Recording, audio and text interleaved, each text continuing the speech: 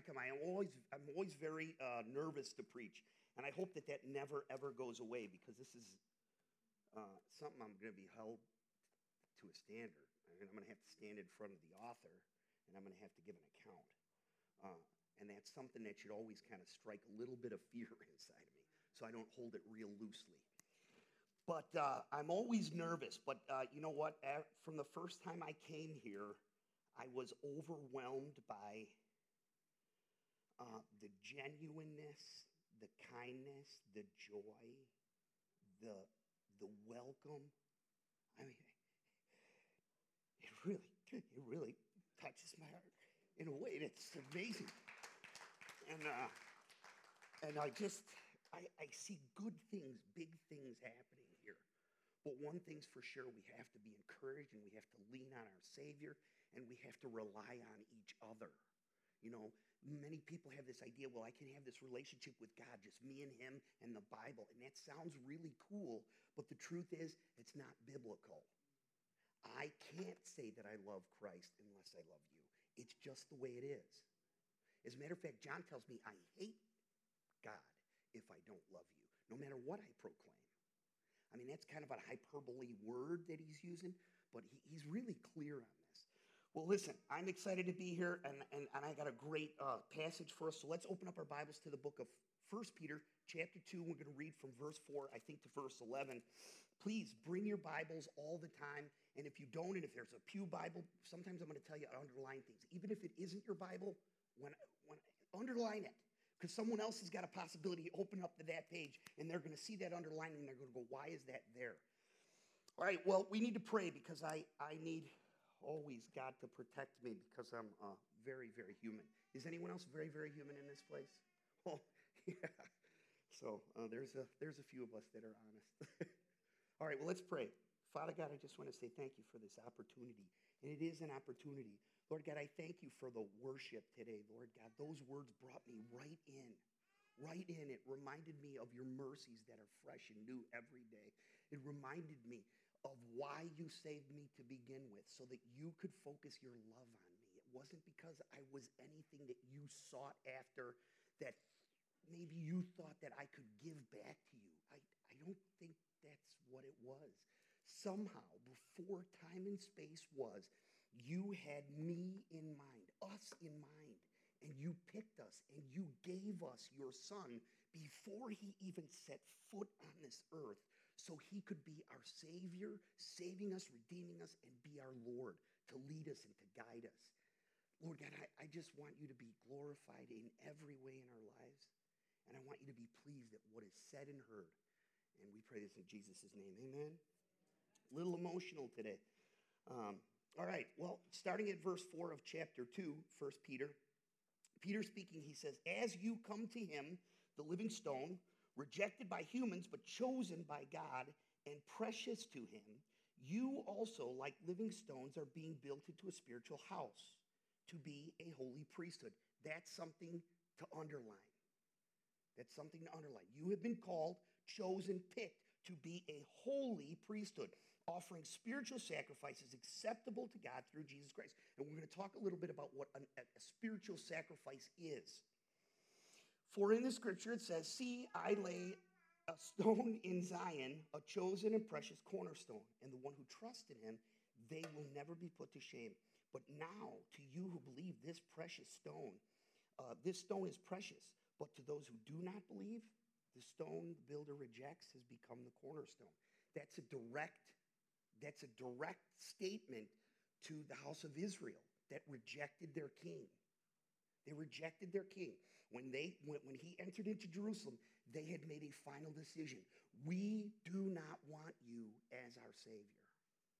We do not want you, don't need you as our Savior, and certainly we're not cool about you being our king. Okay? Keeps going on. And a stone that causes people to stumble, and a rock that makes them fall. There's a lot of reasons why Jesus makes people fall. And one of the reasons is that human beings have a tendency to operate into denial of who they really are. See, salvation in church sometimes is misunderstood. Well, it's about me coming into a building to show everybody else how worthy I am of God's love. But the truth is, that's the exact opposite of what is going on in this building. See, this building, like our brother said, is not a church built. It is a building in which the church meets. But the church itself is proclaiming, I am in need before a holy God. And the only way that I can be made whole and right is in the righteousness of Christ. That's what salvation is. It's really important that we get that. He keeps going on. They stumbled because they disobeyed the message for which they were destined for. These are people who take the word of God and they misconstrue it. They twist it up and they sell it. They use it in a way to produce and manipulate events. You know, one of the things that a true preacher and a minister of God, they don't undersell, sugarcoat, or water down the word of God. You know why? They're not selling it. I'm not selling you a product. I'm revealing who God is. And some will say, yes, and some will say, to heck with you, no. I'm not here to be liked. I like to be liked, but that's not my purpose in being here. He keeps going on. He says this, but you are a chosen people. Underline it. You are a chosen people, a royal priesthood, a holy nation, God's special possession, that you may declare the praises of him who called you out of darkness into his wonderful light. That's what we did this morning. We praised the God who called us out of darkness into his wonderful light. Once you were not a people. We were scattered. We were a people unto ourselves. But now you are the people of God. Once you had not received mercy, but now you have received mercy. That is a perfect present tense word. That means once you receive God's mercy, it's not like he pulls it back or we could somehow lose it or misplace it. That means it's been placed upon us and it is now a legal decree. You are the object of my mercy, period. See, this is reasons for us to proclaim the glory of God. This is reasons for us to weep when we sing his praise, because he's literally speaking to each and every one of us in all of our flaws, all of our inconsistencies, all of our failures and our successes. He's like, I have called you to myself. I have now proclaimed you. You are now hidden in the righteousness of my Son. That can't be changed. Listen, how many people are married or have been married in this house? All right. Maybe you'll agree with me, maybe you won't agree with me. It's easy to be eager and optimistic during the honeymoon season. Can I get an amen? It's easy to overlook things when your relationship is really new, right? When you're in the house together and it's all very new, you're sharing the bed together, it's wonderful, you're eating breakfast. You can overlook things really, really easy. Everything seems possible and is optimistic when relationships are new. The first thing I want you to understand, and I think Peter is telling us, is that we have entered into a spiritual marriage with Christ. This is a spiritual marriage with Christ Jesus. Never do I see in the scripture where Jesus offers us an a la carte option for our relationship. He doesn't say, hey, come as you are, because he does say that. And then he says, well, take a look around, see what you like, what is appealing to you, and then kind of leave the rest and kind of go on your way. Come and go as you please. That's not what I see in Scripture. That's not what I see Christ offering those who are being called out of darkness. He's saying, I'm offering you all of me in exchange for all of you. If you were honest at that point, you'd say, well, for me to give you all of me is a daunting task. I'm going to be honest with you. I don't think I can do it. To which you would say, I know. But if you stay with me, I'm going to produce it. I'm going to make it happen. I'm going to take you, separate you from you, and I'm going to replace that void with me. And I remember there was one time when I used to do youth, there was a young girl, I loved her. She was such a sweet kid, and she was brokenhearted for various reasons, largely because she had a faulted relationship with her father. And man, it just broke her heart. She longed for that love that only a father could give. So fathers, remember the incredibly important role that you play. I don't diminish what a mother does, but don't forget, man, you are really important in the scheme of things. So anyway, she wanted to be loved by her. So I was talking about the jealousy of God. one time with the youth, and she goes, Pastor Tom, I wasn't a pastor then, but they used to call me that. And she goes, Pastor Tom, I can't believe God would be so petty as to be jealous. And I looked at her and I said, Lisette, do you want to get married one day? She's like, oh yeah, I really want to get married. I go, can you imagine that day? She's like, yeah, I think about it all the time. I'm like, I want you to imagine with me for a minute that you're at the altar, and right before you say I do, and he says I do, he says, hey, I just want to let you know, once a month, I'm going to go visit my girlfriend for a weekend. You still cool with this relationship? Can we still get married? What would you say? And her and all the girls behind her were like, that just ain't going to happen. I go, if you won't accept that, why do you think for a minute that Christ would accept that?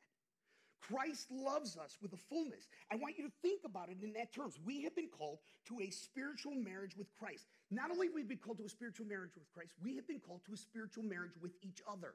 That means we are now truly family. It's not just something we write on a card or we say in platitudes and in good feelings like, hey, brother, how's it doing? No. The way Christ has connected us, Paul tells us, is like a body. A body is connected and woven together, so much so that if I bang my thumb, my whole body feels the pain. No part of the body is something that could be easily thrown off. My brother had a gallbladder that was just removed. And you know what? Can I tell you something? It's a very tiny thing. I think it's only about yay big. But when it gets ill, the whole body is in danger of death. I want you to get that. So no part is, well, we don't need that part. No, you need that part. That part must function healthily for the whole body to function healthily. So I want us to remember that. For these Christians, the honeymoon season has long passed. Many to whom Peter are writing have been followers of Christ for 20 and 30 years. They have trusted in Jesus as Savior and followed him as a divine King. I want you to understand something. In the context of which it is written, there are now children that have been born into Christian homes. That's how far it has been from Christ's ascension. So now it's a long time away. These believers, they had to live with the sometimes costly reality of being connected to Christ Jesus. I want to tell you this. This is something that if I have the opportunity to preach here, you will hear a lot. I may never be asked to suffer what they suffered. I may never be asked to sacrifice what they sacrificed. But I assure you, everyone who calls himself a follower of Christ is being called to sacrifice. Anyone who is in any committed relationship knows what that means. That means I must say no to me to say yes to you. I must say no to things that are easy or pleasurable or agreeable with me for your ultimate good. That's how marriages and families operate in harmony. That's the way it is with me and Christ. Christ says, I have called you to sacrifice. I want you to be attached to me in such a way that you will incur in your life some level of sacrifice, giving up and giving away.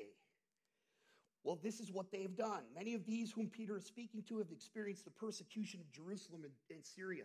That means they were blackballed out of their homes. They grew up there, and then in an instant, when they decided to follow Jesus, everybody turned their back on them. They couldn't get jobs. They couldn't do business. They were expelled from their families. I want you to imagine that, what it would be like in this country if you gave your life to Christ and your family was like, you know what, if this is the way you're going to go, I just don't want you to come here. Some have in this country.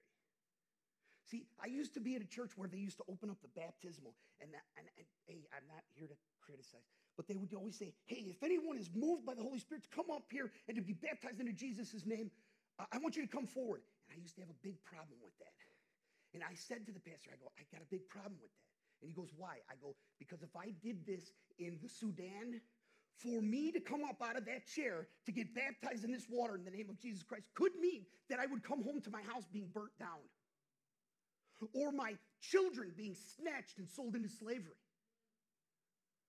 See, it's not an emotional experience because you know what? Anyone who knows about emotion knows that it comes and it goes. I cannot live on the bread and butter of emotion because I'm going to be like a roller coaster. God wants to produce stability in my life. You know why? He wants to use you to create a new culture in society. That's the truth.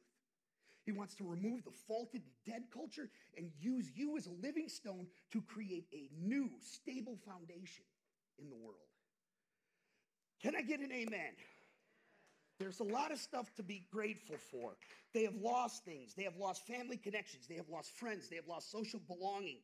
That means they couldn't belong. They were literally people without a nation. They had lost property, jobs, and future prospects. They have endured. Why? I'll tell you why. Because Ephesians chapter 1 tells me they were sealed with the Holy Spirit. Jesus said this on his final day, "Do not weep that I go away, for it is good that I go away, so that I can send for you the helper." When he said that helper, he really was underselling it. The Holy Spirit comes into us, is sealed into us. That's what Ephesians says. That means when it's sealed, it can't escape. His Spirit now lives inside of me and anchors me in a stream that is constantly pushing against me. It constantly wants to sweep me into its current. We live in a world that's constantly going, "Come on, brother, you remember me. Man, we were buddies. Come on, man, you could be a Christian. You don't have to be all crazy like that." Anybody ever heard those voices? Oh, I have. Or I've heard this voice that says, "Hey, listen, man, just take it easy. You don't have to be so zealous about this. Save a little for yourself." Christ says, "Come to me and die." That's what he says. That's not hyperbole. That's literal. He says, "Come, pick up your cross and die on a cross."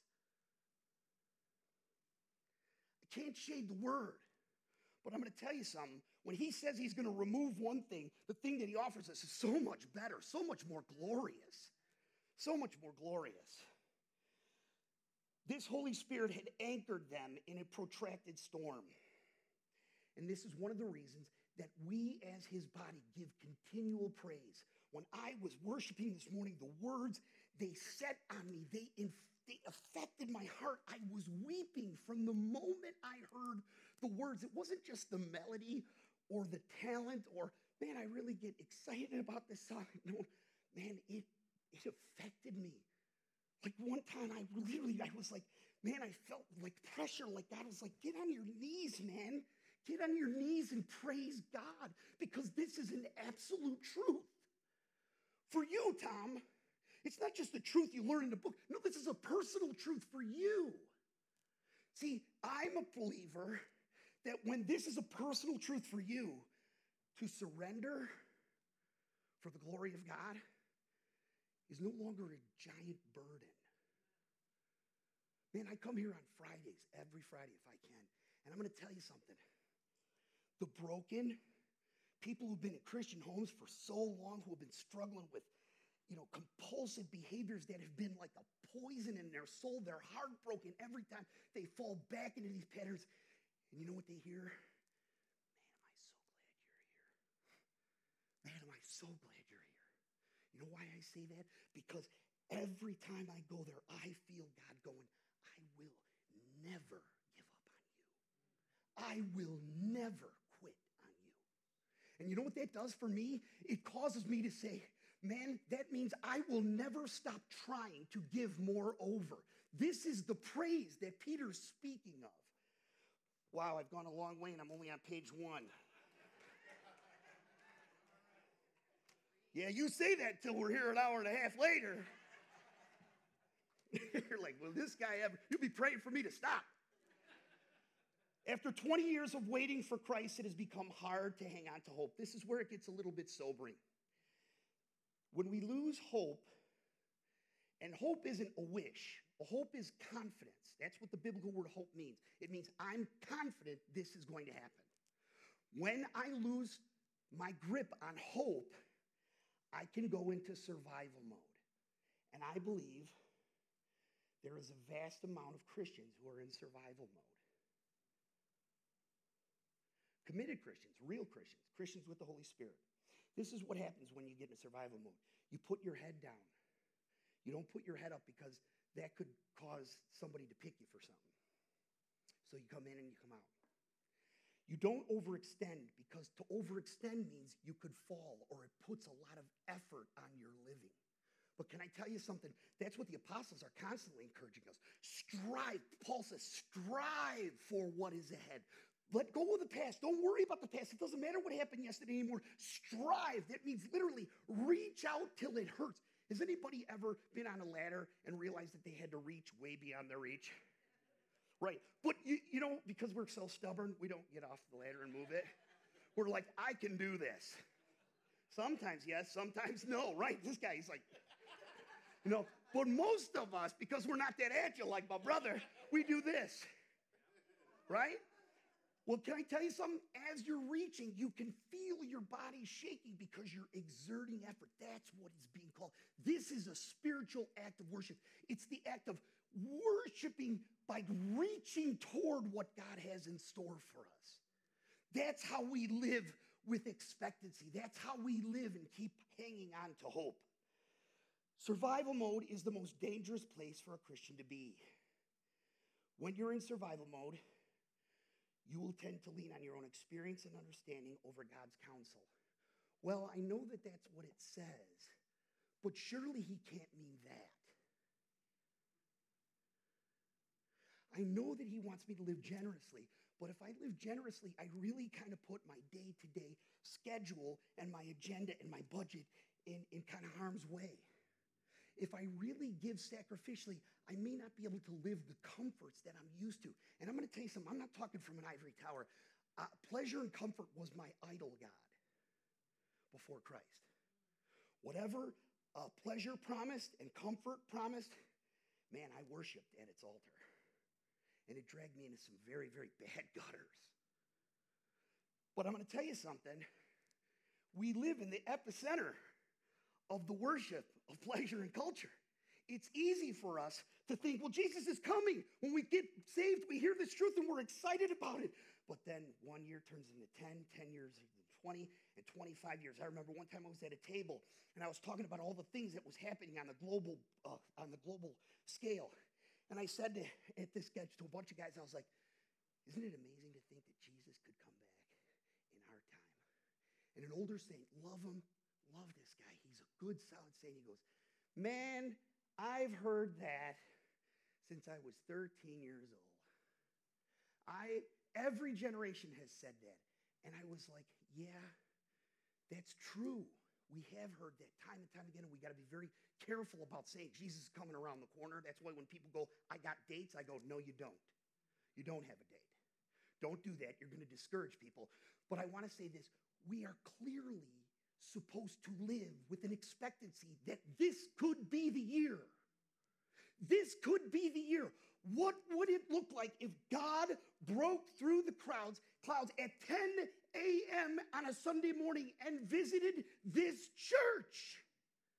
Man, is that out of line? Yeah, I think sometimes people are like, that's out of line. But I say to myself, you know what? I hope that happens one day. I pray that that happens. I pray that my eyes will see Jesus coming down from the clouds. I pray for the time, and I long for the time when Jesus takes all those wrong things, those things that are out of skew and out of alignment, and brings them into proper order, because that's what he promises to do, you know. I believe God is a truth teller.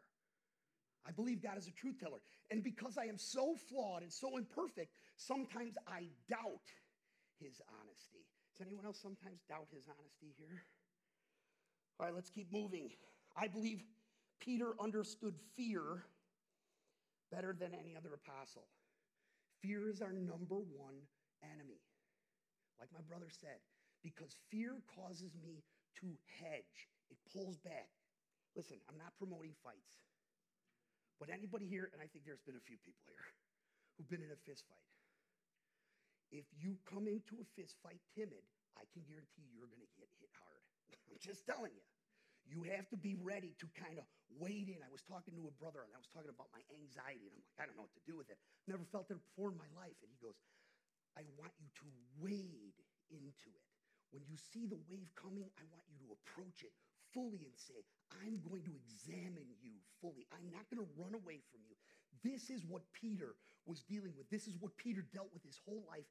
And this is the people that he was talking to, what they were dealing with. They're like, how much more am I going to suffer? Listen, I think it's time for us to really look at the reality of things, Peter. Peter, I get it. I know he's coming back, but you know what? I've given too much.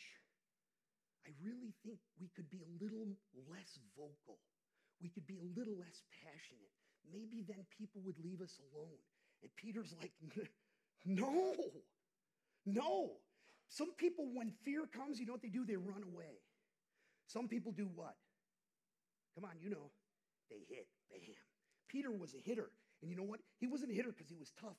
He was a hitter because he was afraid.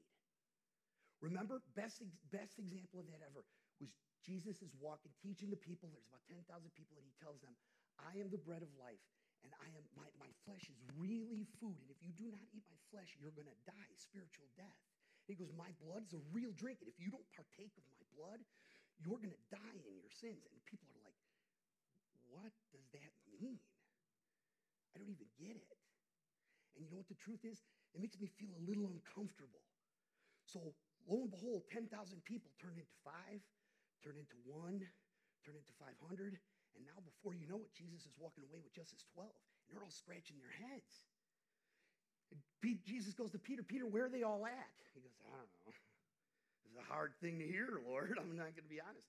And then he says, who do they think I am, Peter? And he goes, well, some people think you're John the Baptist. Some people think you're Elijah that's come back, you know. And then he looks at Peter and he goes right there, who do you think I am? I want you to think about that right now. Jesus looks at us every single day square in the eye, metaphorically, and he says, who do you think that I am? Because I have to ask and answer that question all the time. There's a lot of things in my life that I don't want to do. I don't want to give into. It's costly. I told my wife the other day, I'm tired. I'm tired of working 2 jobs. I feel like I'm carrying around 2 25-pound weights everywhere I go. Not too much, but it's a lot of weight. And I'm just tired.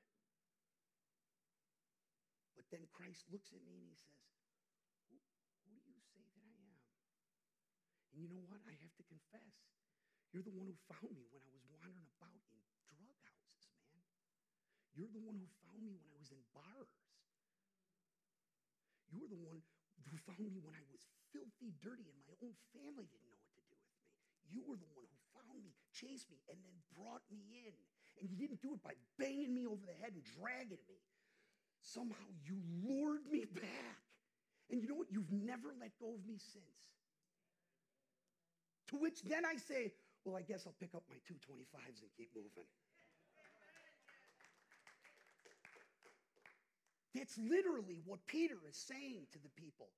But remember this, as soon as Jesus told them what he was going to do, how he was going to suffer, how he was going to give his life over, how he was going to suffer in this way, that he was going to give himself over to the authorities, he was going to be dragged out, publicly humiliated, stripped naked, because that's what he was.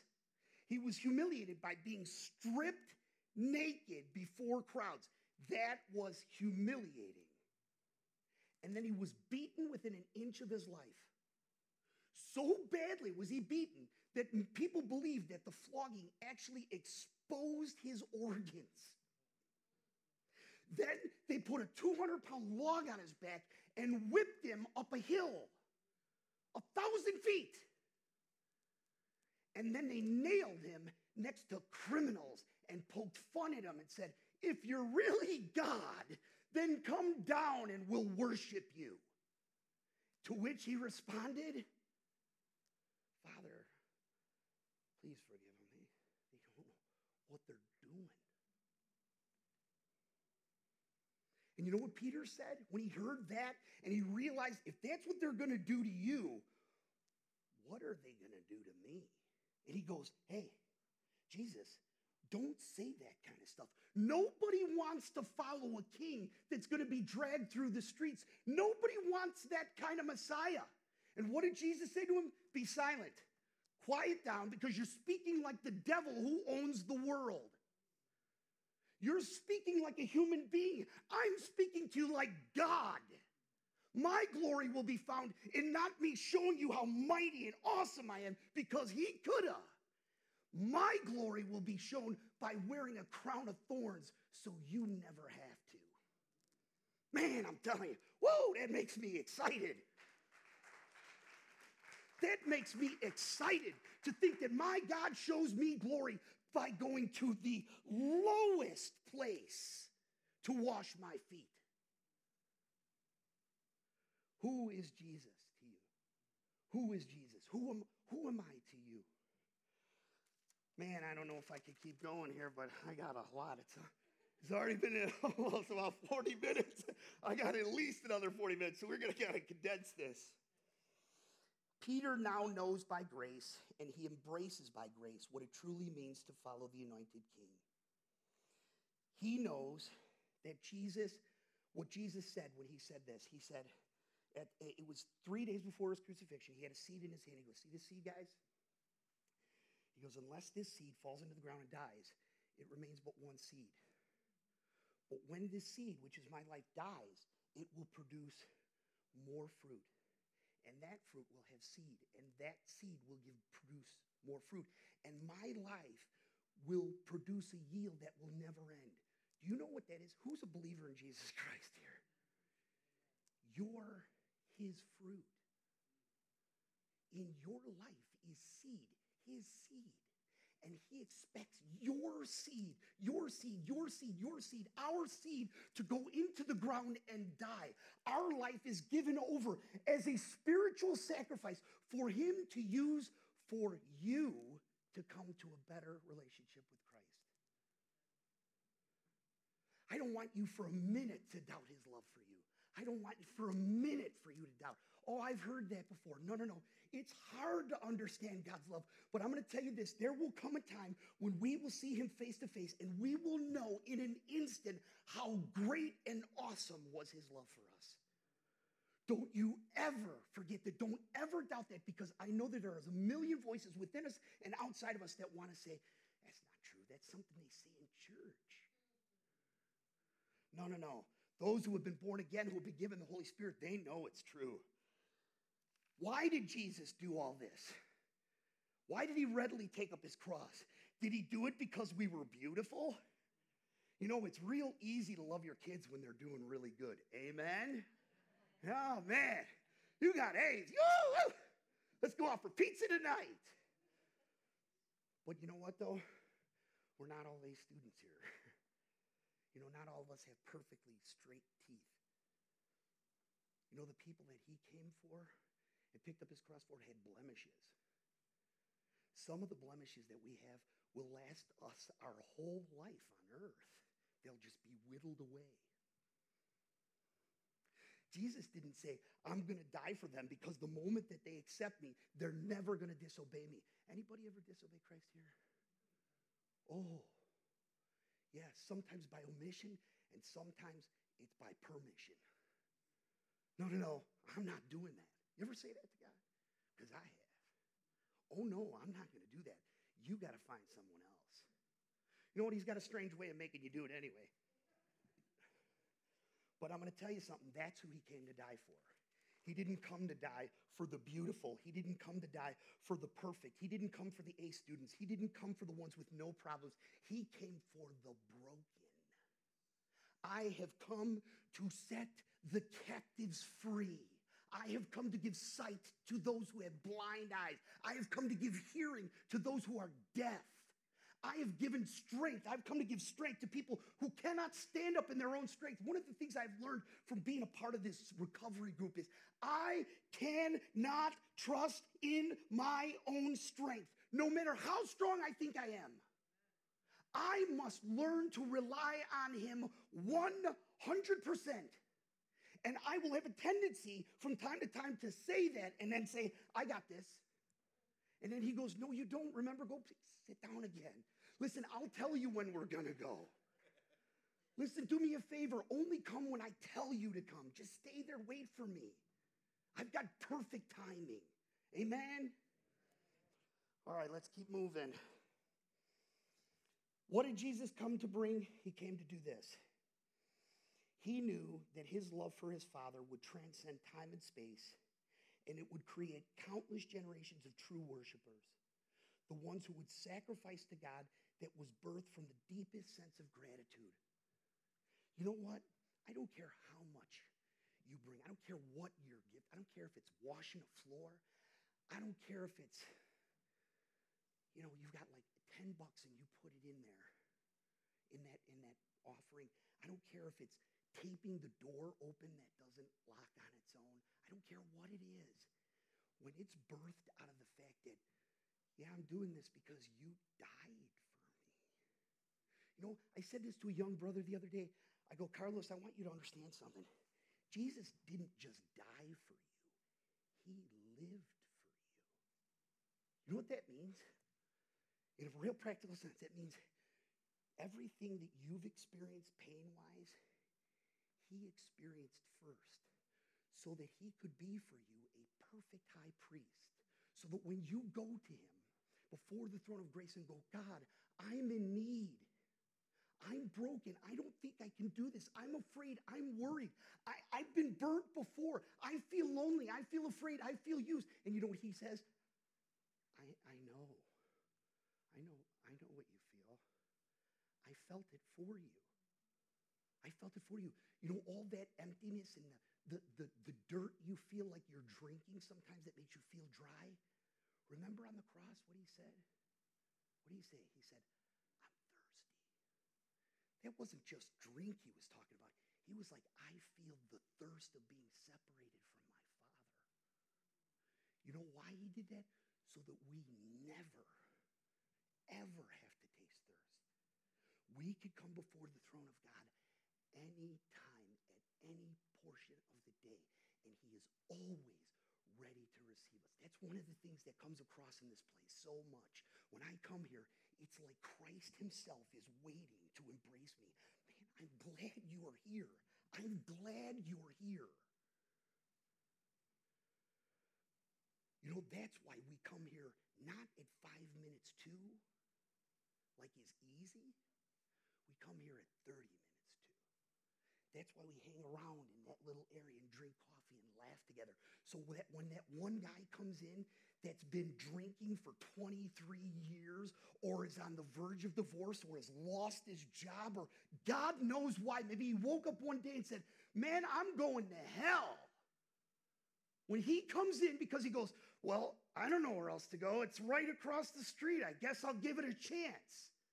And he walks in 15 minutes to, and he sees the smiling faces that said, man, am I glad you're here. Can I give you a cup of coffee? Come on, sit next to me. Can I introduce you to a brother? Can I introduce you to some really, really nice people? That's what it is. That's the spiritual sacrifice that Peter's calling them to and is calling us to. And they're pulling back. They're like, man, we've been abandoned. We're on our own. And he's like, no, man, you're not on your own. You've been called. I'm going to end with this. The sacrifices that God has called us to is never given with a hope of one-day repayment. When you serve, wherever you serve, whatever you do, it's not because you're one day thinking that you're going to be able to offer God a bill, a receipt, and go, hey, I did all those things. Just show me where I belong for the rest of eternity.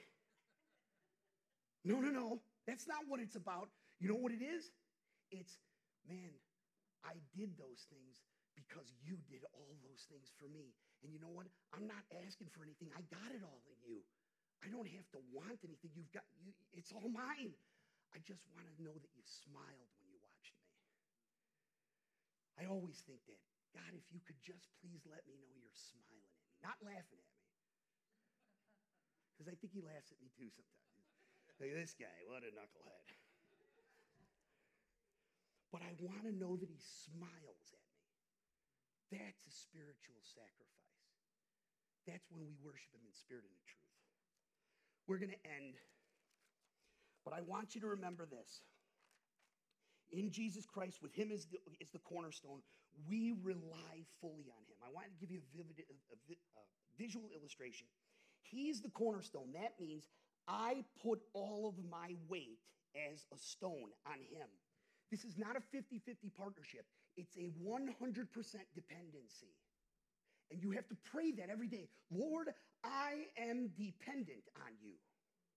I know you have given me enough grace to live the godly life that you have called me to, but I need to appropriate that grace.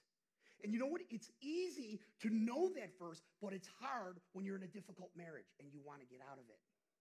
It's very hard to serve when you're like, man, I'm already working 12 hours a day.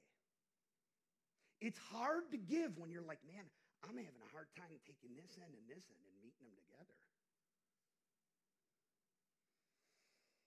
You know, when you come to him and you tell him that honest like that, he says, you put your weight fully upon me, and I'll make it work. I'll make it work. I'll find a way to make it work for you. And you know what that means then? That we, as the other stones, are placed in the wall, and we lean on each other. We lean on each other. So that means I need you. You need me. We need each other. That means I'm not dispensable. Well, it doesn't matter if I don't come this week. No, it does matter if you come this week. Well, it really doesn't matter if I'm there. No, it matters that you're there. It matters as much as one day you waking up and finding your foot is missing. Would you think that it mattered then? You would. You'd be like, man, I wish that foot would be here. Man, you matter here. And you know what? Isn't it just a show up at the last minute and leave when it's all done? No. This now is your home. This is your family. You're the seed of Christ. You're the hand of Christ. You're the feet of Christ. And he wants to use you as a conduit to bring his grace to those who are in need. And that's an awesome call. Let's stand up. Let's bring the worship team back. I want you to remember this. You have been called by Christ. If I understand Ephesians chapter 1 correctly, and I think I do, and I know it's an argument by some, but you didn't come here because you made a good choice. You didn't come here because, honestly, you didn't come here because one day you just woke up and said, you know what, I think I'm going to follow Jesus. No. He's been chasing you your whole life. He's been chasing you your whole life, and he chased you to the point to now you chasing him back.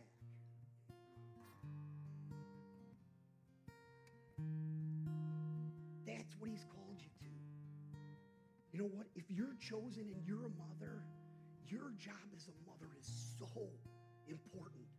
So important. And I believe sometimes that's hard to believe. You're not just a mother of a kid. You're raising the next generation of stones. You're bearing the weight of their unbelief and resistance, just like Christ bears your weight. Get it? You could come to him with a broken heart. You could come to him with questions as long as they're sincere. You could break down and cry and say, I don't even know what to say. And to which he would reply to you, I know. I made you for me. I want you to think about that when we worship.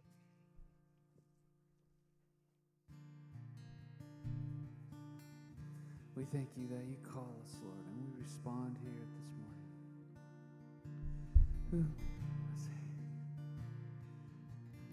Who am I that the highest King would welcome me?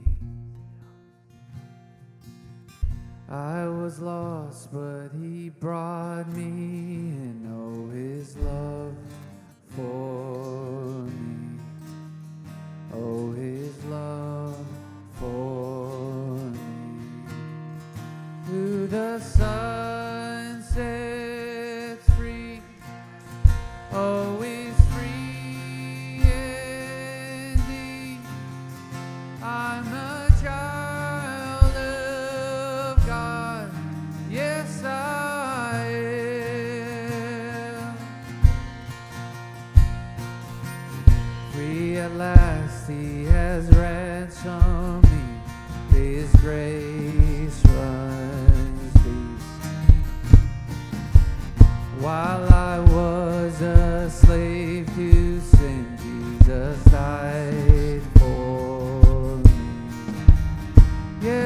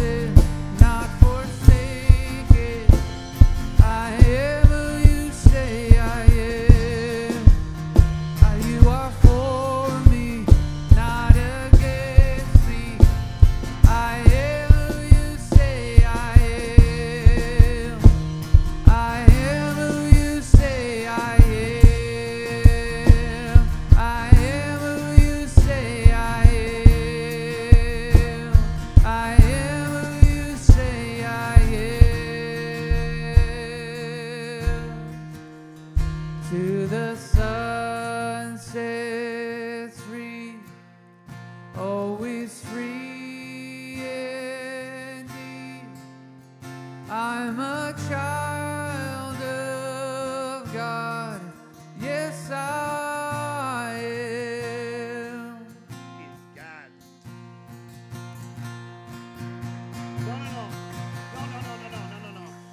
No. We're gonna take 2 seconds as he's playing. We're gonna pray. I want you to stand right where you're at. Go to someone, hold hands. I don't care. We're gonna pray. We're gonna pray for the failing saint, the one who's thinking about letting go but knows he can. We're gonna pray that this church be a beacon to this community again. We're gonna pray that this house be filled. I'm not kidding you. This place is going to be filled in Christ's name for Christ's glory. It's not about a pastor. It's not about a church name. It's about Jesus Christ, always. And when he's exalted, he promises, if you lift me up, I'll draw them to me. That's what he said, not me. So we're going to pray right now. You just pray together right now, 2 minutes. It's not about my prayer. It's about our prayer. You pray right where you're at with them. 2 minutes, 2 minutes.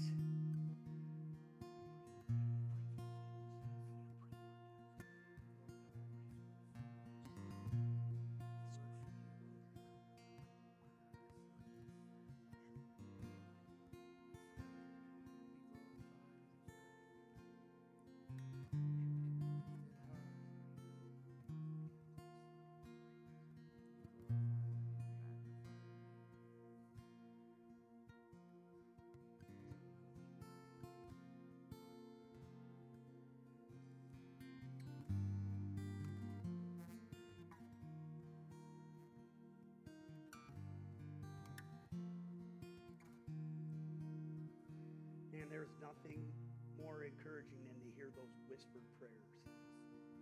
Those prayers are precious because they're offered in Jesus' name.